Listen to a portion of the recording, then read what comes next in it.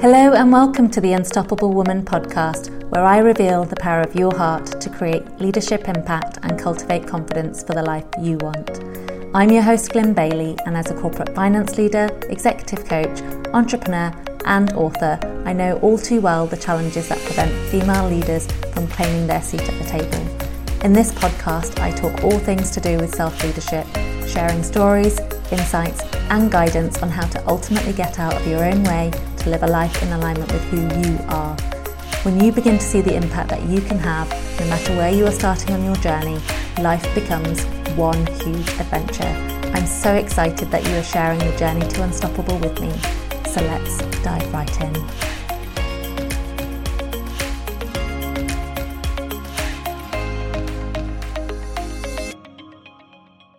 Welcome to episode 7, where we are looking at mistake number 6 of the 7 mistakes that female leaders make when it comes to claiming their seat at the table. Now, mistake number 6 was not an obvious one when I was researching what the mistakes were, but I realised how often it came up when it came to female leaders that I worked with, and also certainly in my own experience of what happened in my life because I didn't do this. Mistake number 6, if I get straight to the point, is not planning for knockbacks. And what I'm actually saying about when we plan for knockbacks is our ability to recover from setbacks is far greater than it would be if we didn't plan for knockbacks. Now, this doesn't normally occur to anyone as a mistake when it comes to claiming your seat at the table. I mean, why would it be a mistake if I don't plan for knockbacks? Why would I want to be planning for knockbacks when actually I want to be planning for success? Now, if I was to ask any one of you if your life has gone exactly to plan and everything you've ever wanted has come your way, I would quite happily bet my house that 100% of you will say, no, of course not.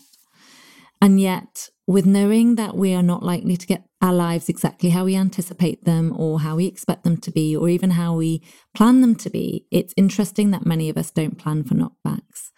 And as a consequence, we find ourselves suffering the downside of when we do experience disappointment and rejection or failure in whatever way or shape that this might take. And this really brings me on to the 2 consequences of not planning for knockbacks.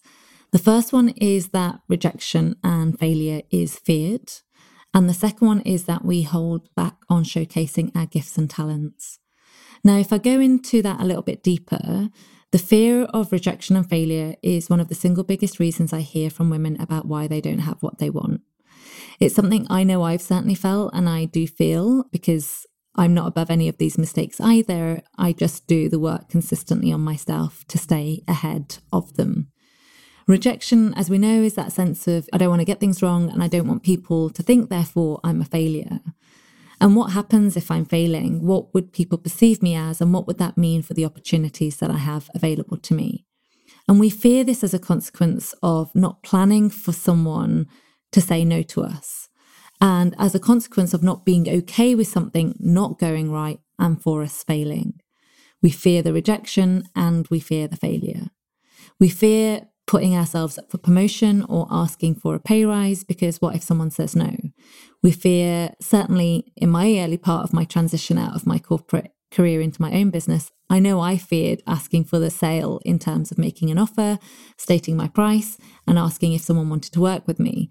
And it was interesting because when I kept thinking that was what I was scared of, which was someone saying no, actually what I realized was what I was scared of was feeling like a failure.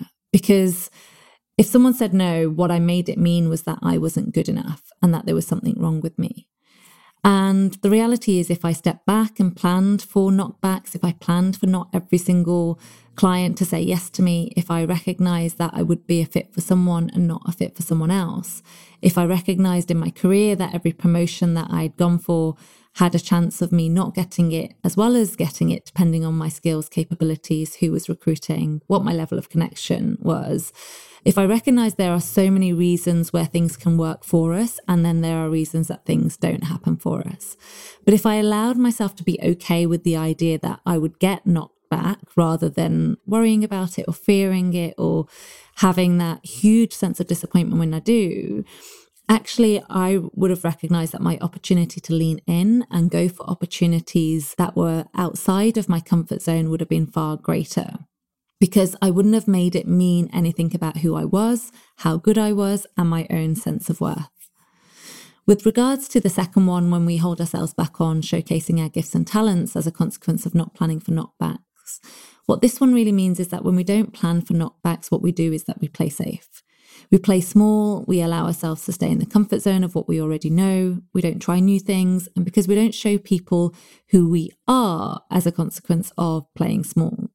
Because what if we showed people who we are and we're afraid of being rejected and we fear failure? We often choose not to do that.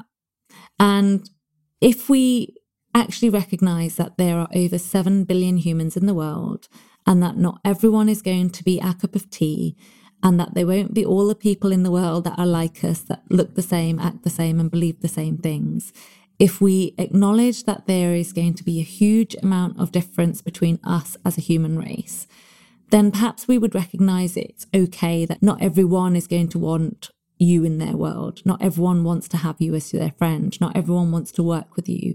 And it's okay. And it's okay to say thanks very much, but I'm not for that person either, or they're not for me. Or it's actually okay to say, if I ask to be part of something and they do want me, that's okay too. And it's an interesting one when we really unpack, because when we don't plan for knockbacks, we hold back on showing people who we are, and we hold back on sharing our true and unique contribution and talents. Now, what I've seen time and time again, and when we go from our childhood state of play and willing to ask our parents if we can have an ice cream 15 or 20 times, knowing that they'll probably say no, knowing that they'll say, we need to eat our dinner first before you can have dessert, knowing that they'll say no, knowing that we've already had too many sweets or whatever it might be. But as a child, we expected our parents to say no. And yet we would still ask. We would still ask in the hope that actually, if we pestered long enough, that they would say yes, and that we could have what we wanted somehow and somewhere. I think we forgot that. We forgot that resilience and that commitment to show up as we are. And we forgot that it was okay to ask for what we wanted, recognize that not everyone was going to give us what we wanted, or were capable of giving us what we wanted, or were able to fulfill our needs, but it was okay because we would still be okay with making the ask and not worrying about them saying no, and then not worrying about what we would make that mean about who we are. And I think if we planned for knockbacks, we would allow ourselves to show up and make the ask. We would show up and show people who we are. We would show up and offer our services and offer our support, and we would offer our contribution. And we would be okay if people said no, thank you, because we would recognize that it doesn't lessen who we are. And I think that's the key message I want to get across in this episode, that when we don't plan for knockbacks, we actually make failure seem something far greater than what it is, which what it is really is just a data point that tells us that the experiment or that way of working or that way of being isn't leading me to the outcome that I want. So what would I do differently? Who could I ask for help and support? Where might I need to close some knowledge gaps? Or where might I actually need to revisit my goals? Now, I often think that if someone had said to me that when you leave your corporate career, one of the single biggest things that you have to plan for is knockbacks. And if you can get your head around 100, 200, 300 people, 400 people saying no to you, and all you do is practice someone saying no to you and being okay with it, it will help you succeed in more ways than you can ever imagine. I genuinely would have found that quite a curious comment to make. Of all of the things I would have invested my time on planning for, knockbacks would not have been one of them. However, if I look back now on the 2.5 years that I have been doing what I've been doing out of my corporate career, if I had planned for knockbacks, if I had expected a no, if I had expected challenges, if I'd expected to have some failures along the way, my resilience levels would have been far greater right from the very beginning. Actually, I don't think I will have suffered as much as I feel I have in my own journey. And as a consequence of not suffering, I would have had more opportunity to keep moving forward as opposed to getting stuck at times.